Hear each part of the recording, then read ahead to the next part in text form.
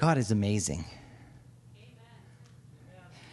And everything that has been said is just an introduction. So I don't have to do my introduction this morning, but I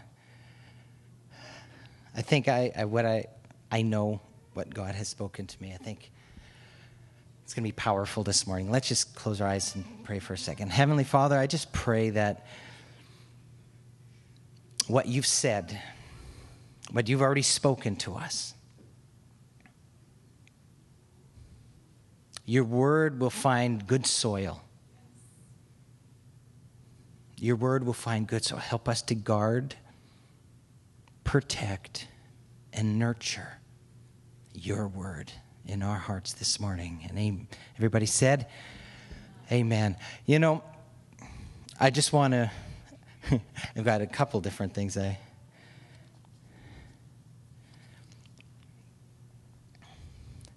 Jesus gave one of his hardest words, and everybody left him.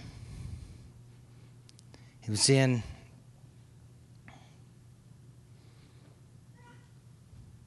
John chapter, it's gone. Oh no, it's on a different page. John chapter 6. And he talks and says, if you don't eat my flesh, and if you don't drink my blood, you have no part of me. And everybody left, except the 12. And he looks at them and says, are you guys going to leave me too? Peter. I like sometimes his candor, but his first line is, where can we go? That's what he said first. Where else are we going to go? Jesus, you have the words of life. But listen to his next line.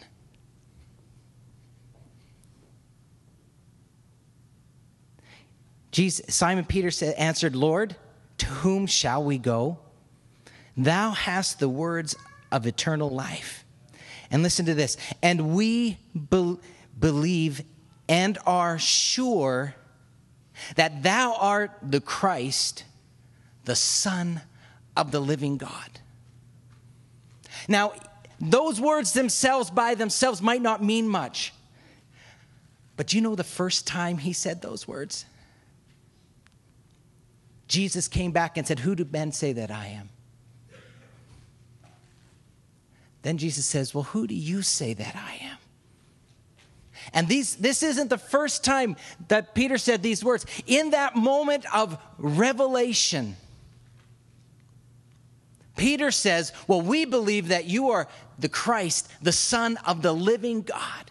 And Jesus says, whoa, flesh and blood has not revealed that to you. But that revelation has come from my Father. And in the moment when everybody else was leaving and walking away, what came back to Peter was the word from the Father.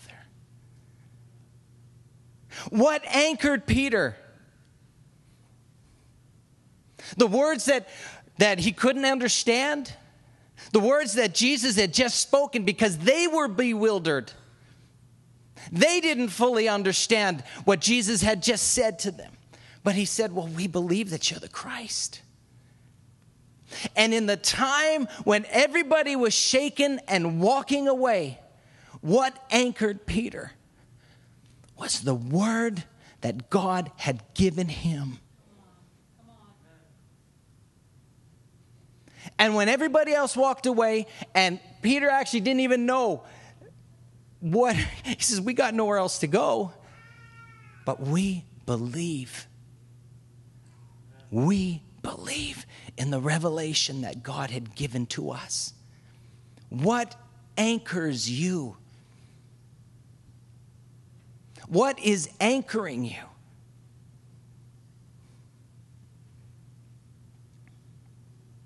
What is your foundation built on? Your hopes and dreams? Your career? a relationship? What is anchoring you? Because if it isn't what God has spoken over your life, those other things will be fleeting. They'll disappear. They'll be shaken. They can even be taken. But if you don't have your life anchored on Jesus Christ, on what he has spoken over, what he has revealed, if your life isn't anchored on that, you will be shaken. And and it says these other people that left were his disciples. They weren't the 12, but they were his disciples that had followed him. And when they heard those words, they were shaken to the core and they left him. What is anchoring you? What other voices, whatever other things have got your attention to take you away from the word that God has spoken?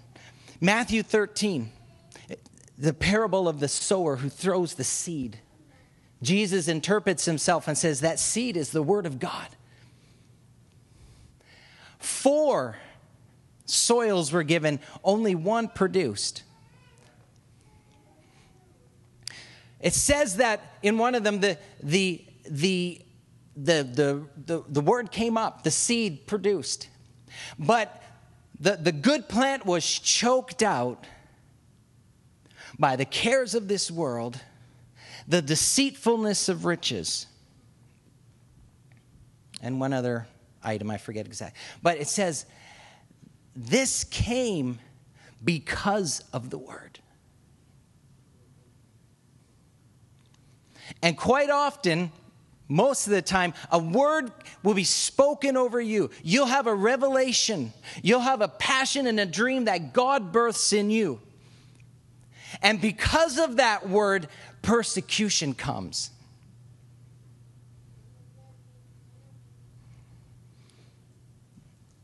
Challenges come to the word that has been spoken. But what we need to do is always keep in mind, like Peter, the revelation, the passion, the dream that came from God. And we must not allow the challenges to the word, the persecution to the word, the hardships because of the word to take us off track and lose out on the harvest that God has in store. 100-fold out of that maple tree.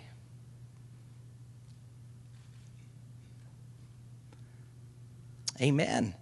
What has God spoken over your life? What has God spoken? What is God's will? He's spoken it. He's put it in our hearts. First of all, God wants us to be fruitful and multiply, replenish, subdue, have dominion. That is God's blessing over our life. Each one of us. That is the blessing of God over our life, to be fruitful and multiply. But there are challenges. There's an adversary that does not want you to fulfill that purpose. And he comes and he challenges us. This morning I want to take a few minutes. Actually, I gotta say this one last. As I was studying, I'm going to transition back into my sermon. But you know what? I got different files on my computer, and I click on them sometimes. And I was going through Proverbs a while back, and I went to the same chapter as far as my message today. And I read this paragraph, and I wrote, and I was like, wow. And it was like God said, you know what? You need to share this because somebody needs to be challenged. Proverbs 23:7. Can we get verse 1 pulled up? And it might sound totally strange, but I need to take 2 minutes to share this. When you sit down to dine with a ruler, consider carefully what is before you. And I want to read what I wrote. Probably 2 years ago I wrote this. I'm going to just read it word for word, because in ancient days, sharing a meal was a sign of intimacy. When you sit down to dine,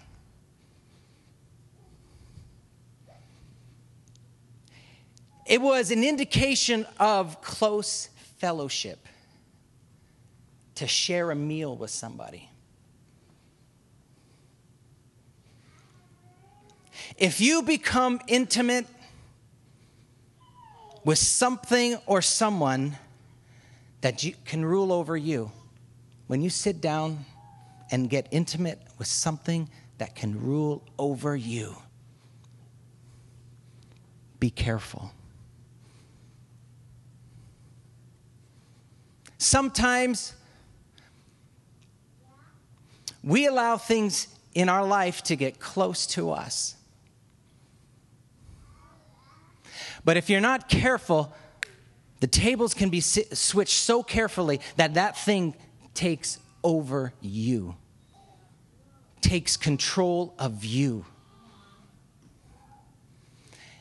And too often we can play and tamper and get close to something that will eventually grab you. And when you sit down and you want to get intimate with something that can take control over you, you better be careful and tread carefully. Consider means to discern. If you're not intimate with God, your discernment is gone. So the first intimacy you should have is with your Heavenly Father, Jesus Christ, and with the Holy Spirit, so that your discernment is sharp, your understanding is sharp. That way nothing else can get close to you that can eventually rule you. When you sit down and dine with a ruler, consider carefully what you're playing with. Consider carefully. Amen. That's a word for somebody.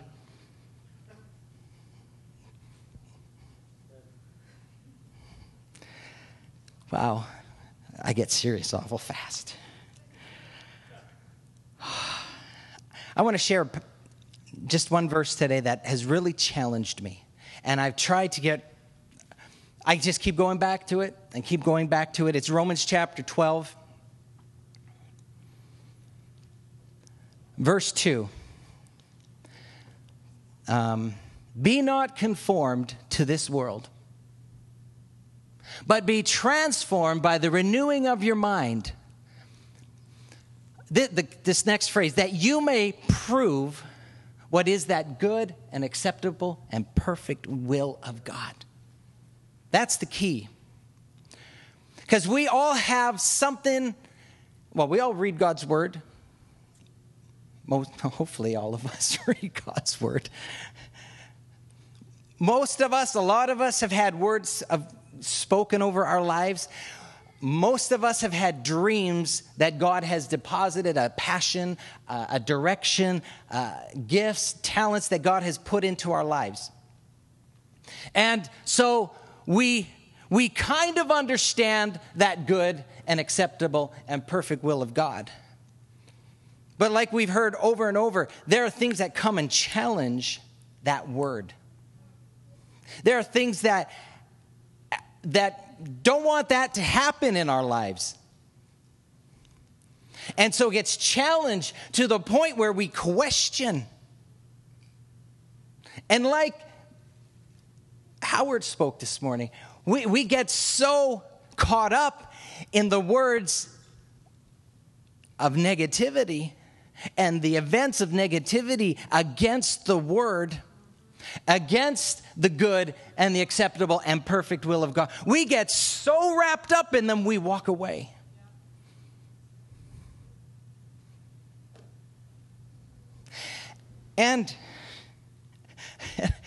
And I've had personal experiences. I guess I misheard. I've said it. I've said it myself. I must have misheard. I must have just totally got it wrong. And we let go of the good, the acceptable, and perfect will of God. Why? Because the challenges have overtaken our thought process to such a point that they now override the truth. They override the truth. The challenges to the truth override it.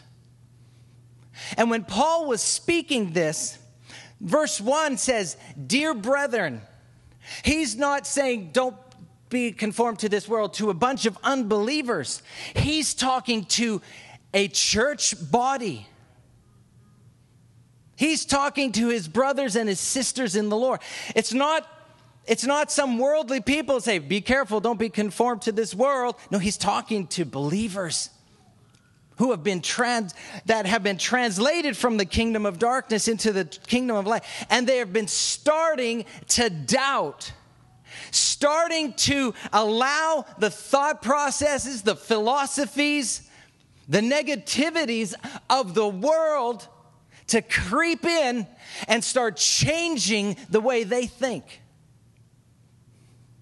The word conform means to be fashioned after the pattern of. So Paul is saying to believers, do not be fashioned after the thought processes and the patterns of this world. Why?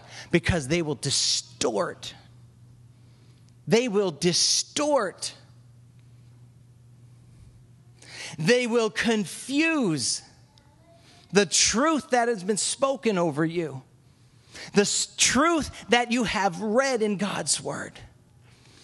God's word is full of who you are in Christ. And how many of us live it? In Colossians, it talks about how all the handwriting, all the accusations, all the iniquities have been blotted out. They are no longer visible. They're gone. And yet, what does the adversary want to bring up? The stuff that has happened to you in the past, the stuff that you've done in the past, the stuff that you've thought about in the past. And he brings it up, and all of a sudden, instead of them being blotted out, that's too much to overcome. I can never be what God wants me to be. And pretty soon, the blotted out stuff, the stuff that is gone, the stuff that is in the sea of forgetfulness, is staring us in the face and holding us back. Can you just keep that verse up there so I can refer to it? And so Paul is saying to his brothers, these Christians, don't go back there.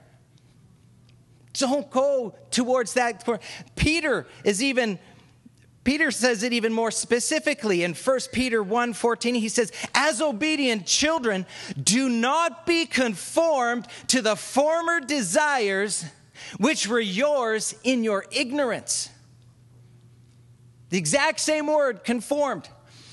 You're a new creation in Christ Jesus. Don't go back to the former way of thinking, to the former desires, to those things that held you back from being who you are in Christ.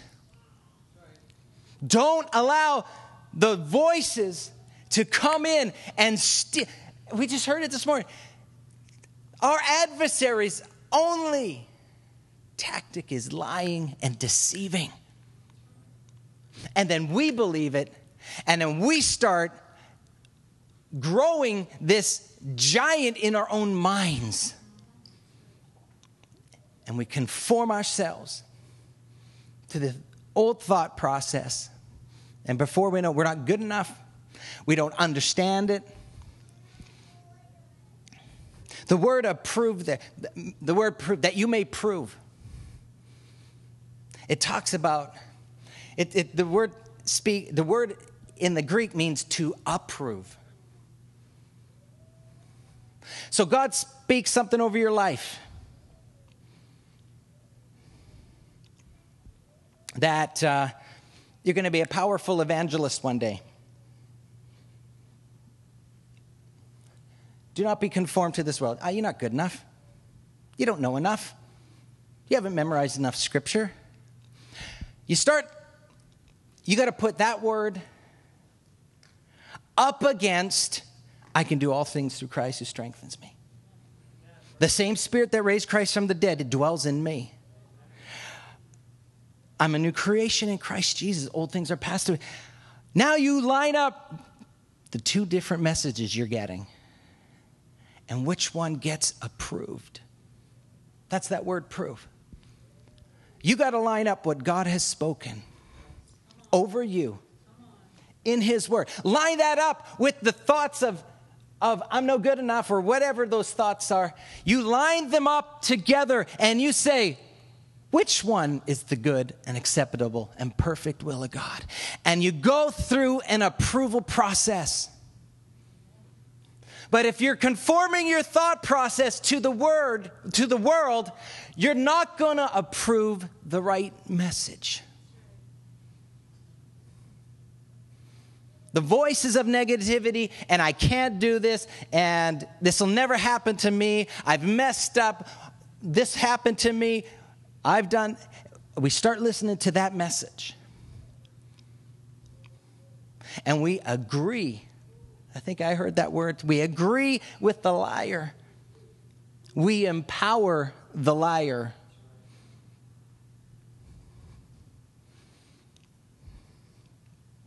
We have to pay attention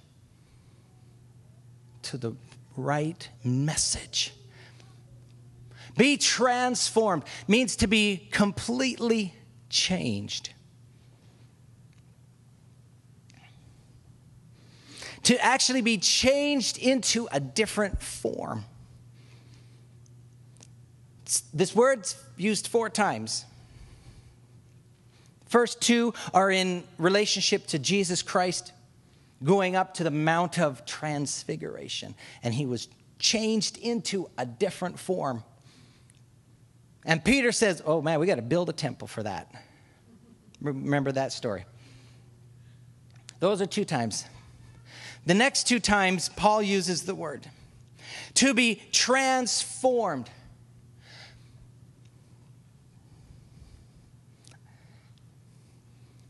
By the renewing of your mind. I wrote in my notes and I circled it. What is the transforming, or who is the transforming agent? Because we get so confused. What does it say? How are we transformed?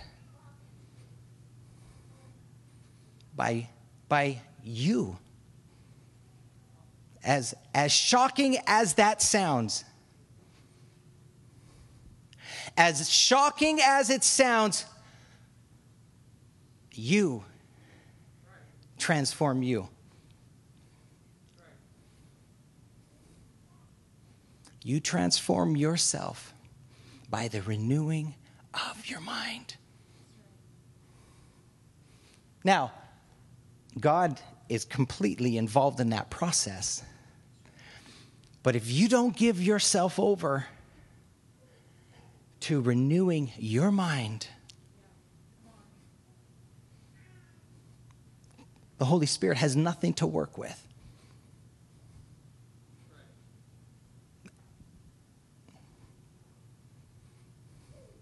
If you somehow say, God knows my number, he knows where to find me, and when he's ready to change me, he'll change me.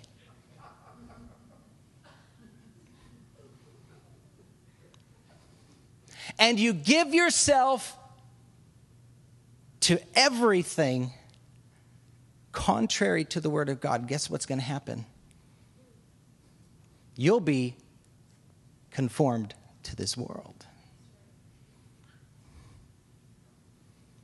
But if you say, Holy Spirit, and we're going to look at a couple scripture verses here and say, I commit myself to doing my part in renewing my mind. Renewing your mind, that's being careful of what you watch, what you read, what you listen to, whether it's music, whether it's crowd you hang around. You need to guard your mind. And then we'll have a fairy tale ending.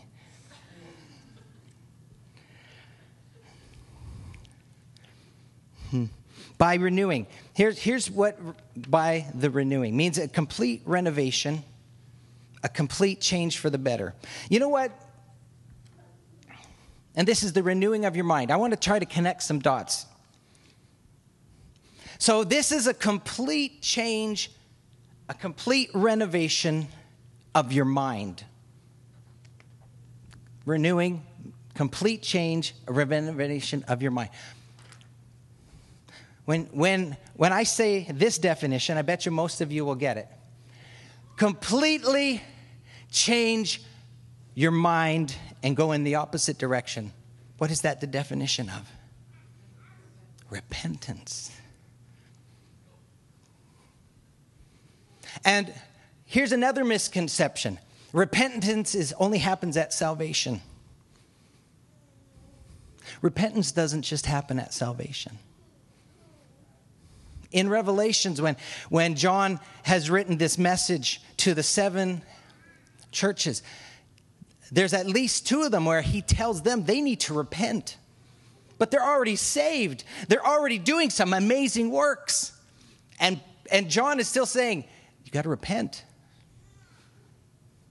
So repentance is not just about the salvation experience. Repentance is about reading God's word, having a prayer life where God can challenge your thinking. And as you grow and mature, there's a repentance that is continual in our minds. When you get saved, not everything you think is holy. Not everything you think is right. Not everything you think is accurate. And there's a process of growing and of maturing that we can be reading and something jumps out. You've read it 10 times over the last 10 years. And on the 11th time you read it, something jumps out and says, I have totally missed the boat on this one. This is what you need to say. Lord, I repent of the way I've been thinking. Change my thinking. And as we are open and allow repentance to work in our heart, even after years of being a Christian, as we allow a renewing of our minds, a repentance to work in us, we are transformed. We are transformed. We're going to go from glory to glory. We're going to close with that passage. But we must be open to the Holy Spirit because we're transformed by the renewing of our mind. But the active agent in renewing our mind is the Holy Spirit, bringing things to our attention.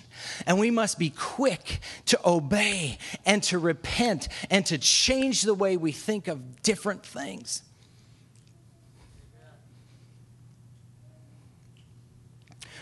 Whether things that we allow in our life, relationships that we are nurturing in our lives, habits that sometimes overtake our regular thought process.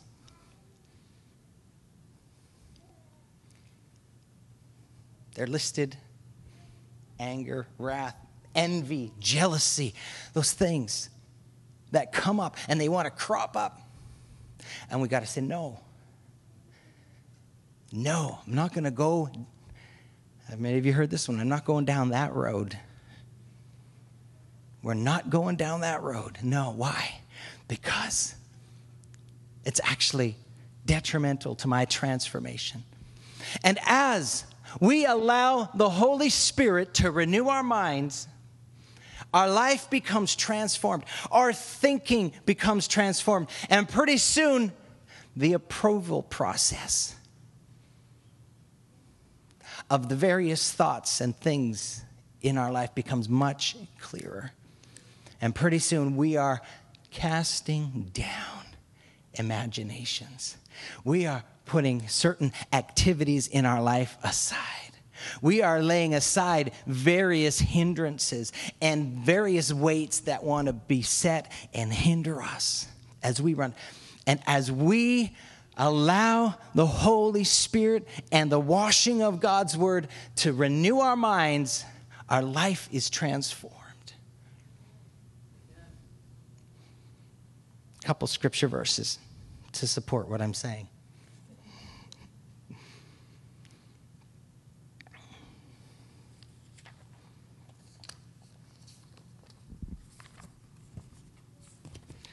Well, here's... Again, when you look at certain words, there's only a few of them in the New Testament. Titus chapter 3, Titus, I think he's only got one. Does he have more than one chapter? It is 3, because I got Titus 3. Titus 3 and then verse 4. But after that the kindness, maybe throw that one up, Cor. Titus chapter 3, verse 4, and I'm going to read verse 5 as well. But when the kindness and the love of God, our Savior toward man, appeared, next verse, not by the works of righteousness which we have done, but according to his mercy, he saved us. What? Through the washing of regeneration and the renewing of the Holy Spirit.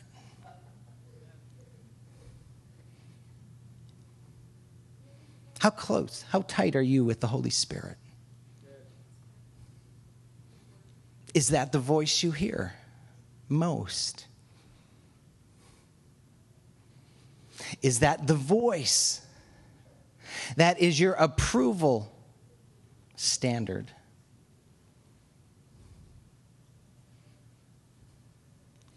Are you allowing the washing, cleansing process to happen? Have you allowed that to be the most active voice? Accusation comes. You've done this in your past. Hold on, adversary. I've been forgiven. I'm a new creation. I've been redeemed. My debt has been paid in full. I've been sanctified, which is purified and set apart. And I am the righteousness of God in Christ Jesus. How much of this stuff do we know? So that when those words of accusation, words of negativity, and words of you're never going to accomplish this, how much arsenal do you have at your disposal? What are you fighting against or with? Oh, you know what? You did that in your past. That disqualifies. It doesn't. If you've repented, asked for forgiveness, it's washed. It's done. It's gone.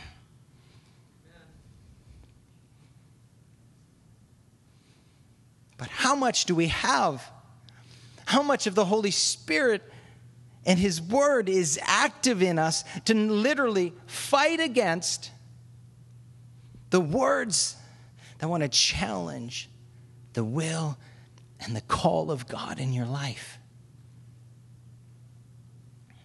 Because as we've heard, we can get so wrapped up in all the voices that want to tell us that's not for your life. And we literally give up on the promises and in the calling and the purpose of God. We literally give up on it because of an overwhelming amount of voices that say it can't be done. When the one true, all-powerful, almighty, all-knowing, eternal voice has spoken over you, and we give up.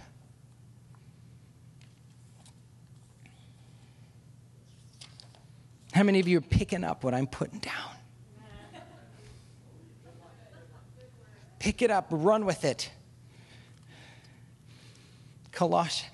I just came across this 2 days ago, and I had to include this. If you then be risen with Christ, Colossians 3. If you then be risen with Christ, how many of you have been risen with Christ?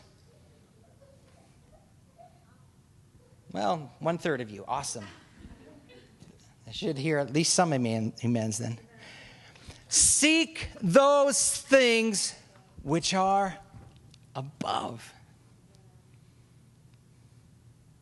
where Christ sits on the right, and where, incidentally, you sit with Christ at the right hand of the Father.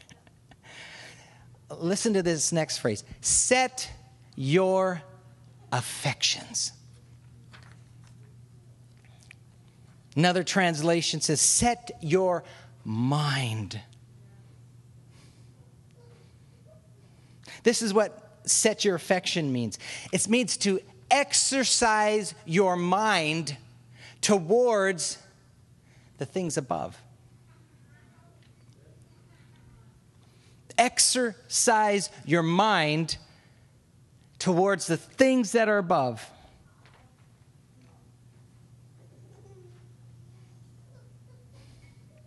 It means to interest yourself in things above. How many other interests do we have that rob our time, our energy, our finances, our resources, rob us? Because our interests are somewhere else instead of the things that are above. And then we wonder, why isn't the things of God working for me? It's because you're not working with them. Sorry, I hope you wore steel-toed boots today. Actually, I hope you didn't.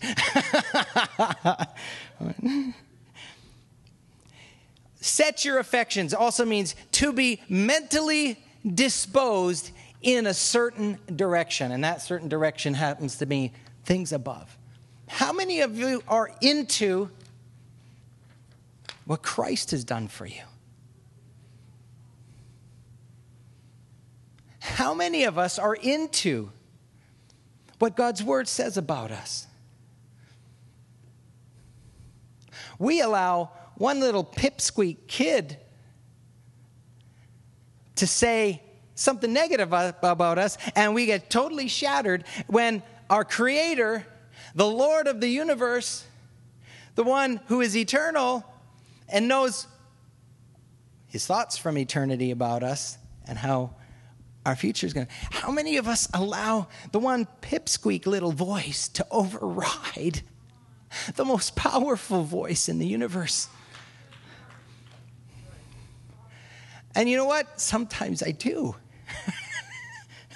Not for long. Not for long. But sometimes. Here, do you know the word set your affection is one word in the Greek? The part that incorporates the word set. Okay, so it's like a compound word in the Greek, kind of like our compound words. The compound part that is the word set. Set. This is what it means. It comes from the phrase to fence in, to rein in, or to curb. We don't like that. We don't want to curb. Here, rein in your mind. We like the word, set your affections. That sounds easier to swallow. How about curb your affections? Rein in your affections. Fence in your affections. Control your thought process.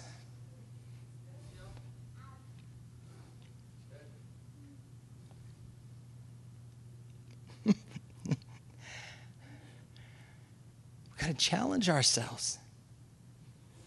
We literally, when a bout of negativity wants to bombard you, a bunch of lies want to bombard you, you need to intentionally grab your thoughts and say, I'm putting blinders on.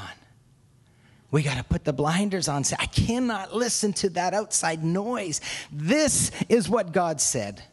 This is God's promise. This is God's word. I am more than a conqueror through Christ who strengthens me. I can do all things through Christ who strengthens me. I have been redeemed. Old things have passed away. That's not me anymore. And when that thought maybe you were addicted to something, and that thought of addiction wants to come up, say, that's not me anymore. You have to rein in your thoughts and refocus them to the things above, not on the things of this earth. We need to put the blinders on and say, no, I cannot listen, because as I listen, it affects my thinking. As it affects my thinking, that's the direction I go. What consumes your thoughts? That brings me in closing. Closing.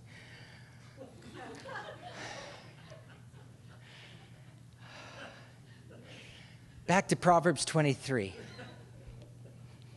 As a man thinks in his heart, so is he. The word think, you got to start looking at some of these Hebrew words because it just paints a whole picture.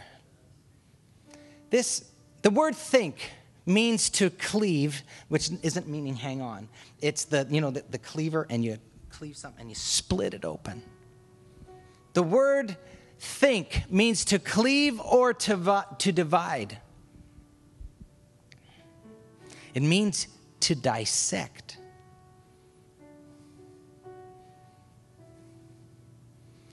Something wrong can happen to us, and it consumes our thinking. And we dissect it. A crisis comes up, and we dissect it all night long. We think about it. For days on end, we think about it. And as we dissect, we become. As we think, as we dissect, we become.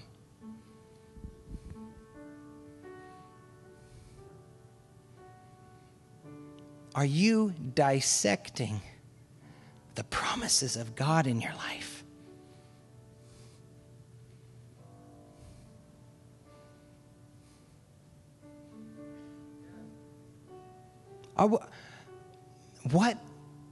What is more powerful in your thought process? The words of negativity, the words of the bully, the words of the liar, the words of the sarcastic kid.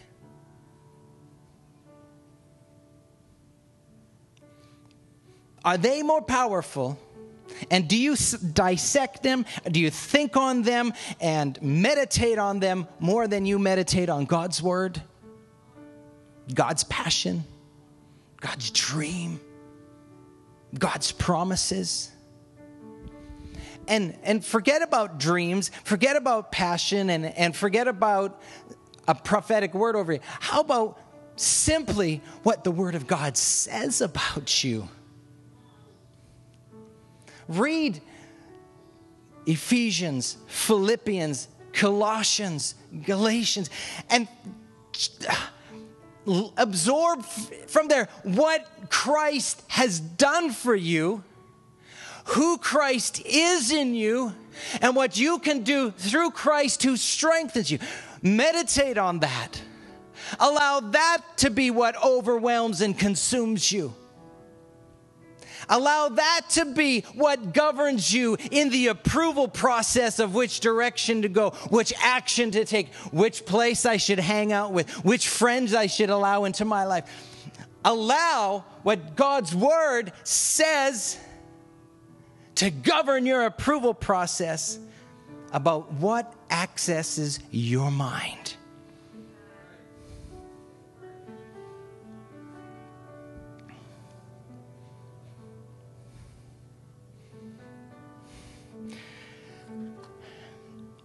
I have one more scripture verse.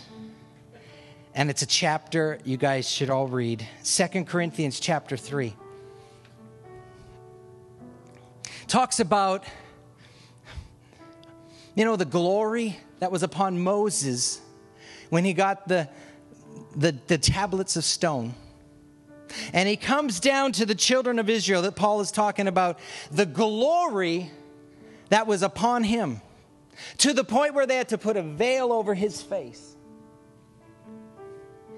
And he says, nothing that just cannot compare to the Spirit. Because the law kills, the Spirit brings life. That's chapter 3. So,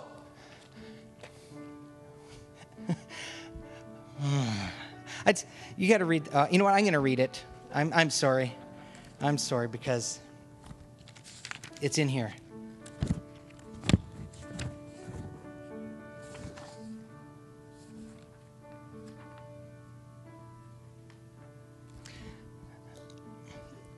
It's 2 Corinthians 3. Verse 12. We'll start in verse 12. Seeing then that we have such a hope. What is the hope? The glory of the Spirit. We use plainness of speech, and not as Moses, which put a veil over his face, that the children of Israel could not steadfastly look to the end of that which is abolished. But their minds were blind. Listen.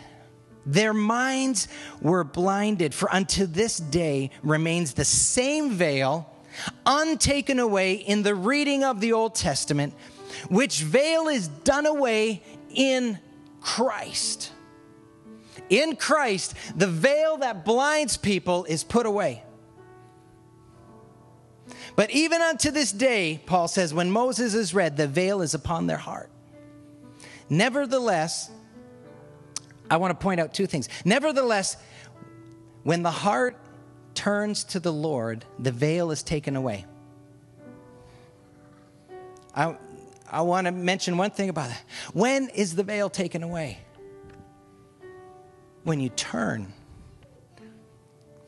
Too many of us have the conception, this idea, Lord, take away the veil so they can see you. They already have heard and know about. The veil is taken away when we turn.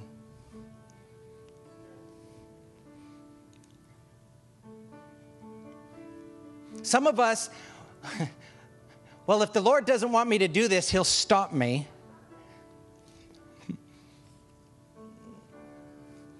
The veil of misunderstanding, of darkness, of blindness is taken away when you turn. Anyways, that's just the thing. Now the Lord is that Spirit, verse 17. And where the Spirit of the Lord is, there is liberty. Now listen, the final verse 18. But when we all, with unveiled face, okay, we've turned to the Lord, okay, because the veil is gone. That means we've turned to the Lord. when now we are looking at the Lord, the veil is gone, and now we are beholding as in a mirror the glory of the Lord. I want you to follow this. We have now set our minds and our affections on the Lord, and as we do that, He takes the veil away. And then we are transformed.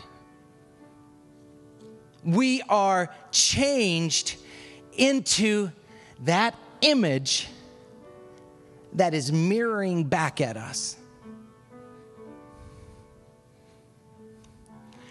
As you set your mind, as you set your affections, your attention on the Lord, you are literally looking in a mirror at Him. As His reflection beams back at you, He transforms you and He changes you. You become what you're looking at. You become what you are looking at. I once went to a seminar on pornography. You know what people that are addicted to pornography become? They become rapists, child molesters, pedophiles. That's what they become. Why? Because that's what they're looking at. If you're into the party scene, you know what you're going to become? What you're looking at. But if you set your mind on God's word, God's promises, what Christ has done, who Christ is, as you set your mind on that, that's what you will become.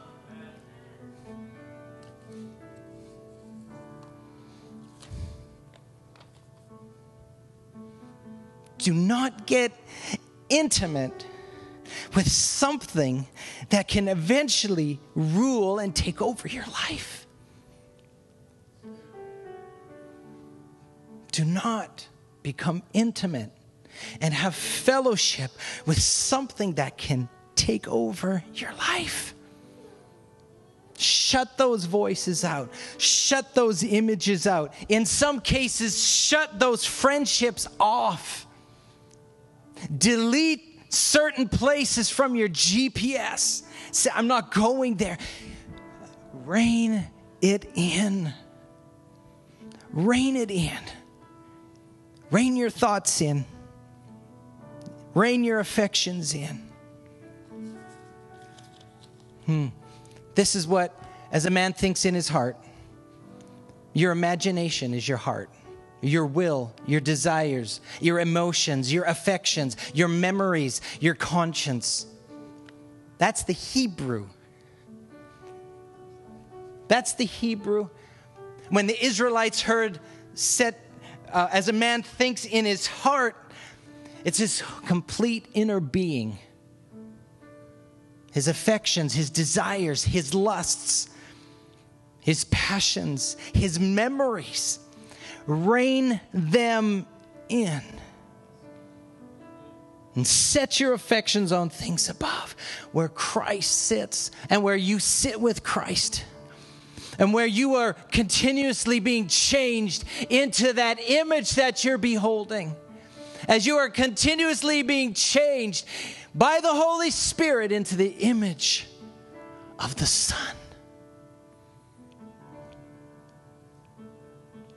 And as you do that, you will be able to prove and approve and know without a shadow of a doubt what the will of God is in your life, for your life, and the direction you need to take. Amen. Let's stand and we'll close.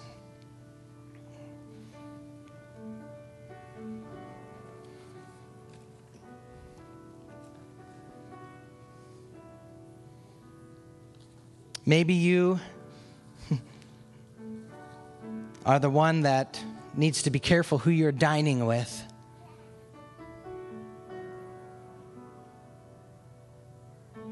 Be careful of what you allow to be intimate in your life. Be careful of what you allow to fellowship with your life, with you. Maybe there's just stuff in your past that just seems to overtake you. Just when you seem to get going again, all this stuff from your past, stuff that was done to you, stuff that was done in your home, stuff that was said over you as a child. It just comes and it overtakes you. And clouds your mind, clouds your judgment, and literally knocks you off the direction that God has for your life. Maybe that's you this morning. Maybe you're just looking at the wrong stuff, talking to the wrong people, listening to the wrong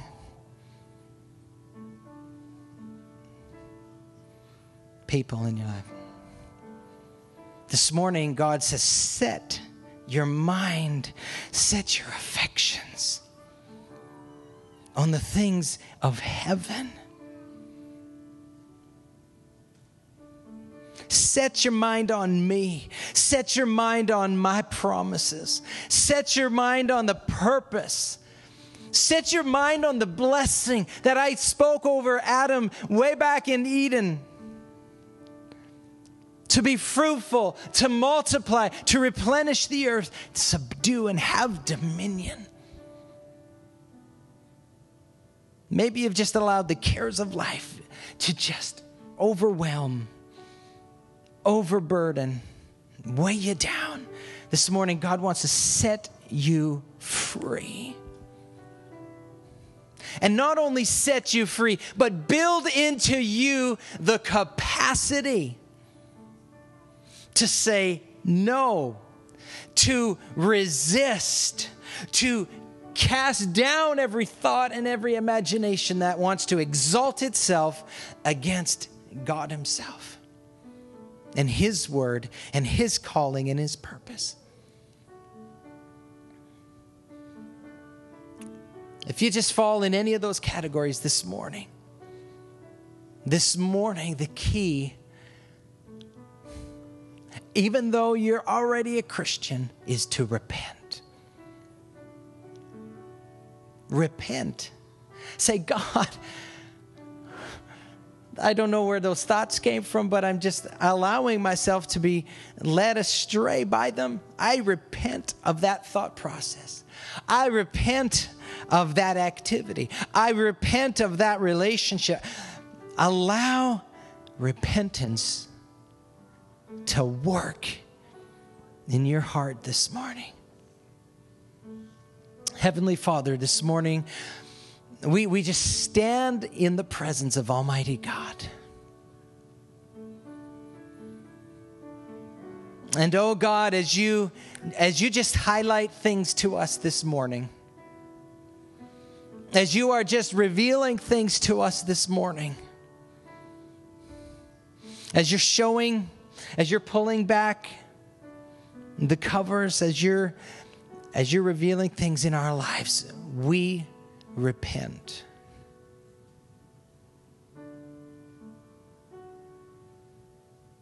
We repent.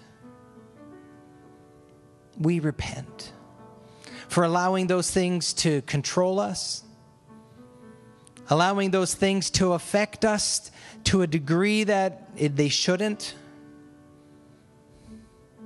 allowing those things to hold us back, when in fact, Lord, you have broken every chain. And not only have you broken every chain, Lord, you have put within us the power to resist. You have given us the authorization, the power, and the authority to resist. Lord, help us to exercise our minds towards godly things. Help us to exercise our minds in your word, in your promises, in our identity.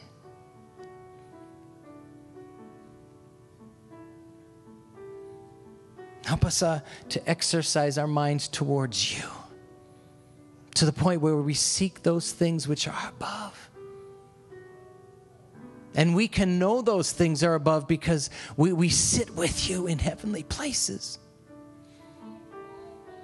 We sit with you in heavenly places. We are seated in Christ. And you have blessed us with all spiritual blessings in heavenly places, in Christ Jesus. And we can know them. And we can think about them. And we can apprehend them. We can grab a hold of them for ourselves. Help us to grab a hold of them. In the name of Jesus. In the name of Jesus. Everybody said, amen.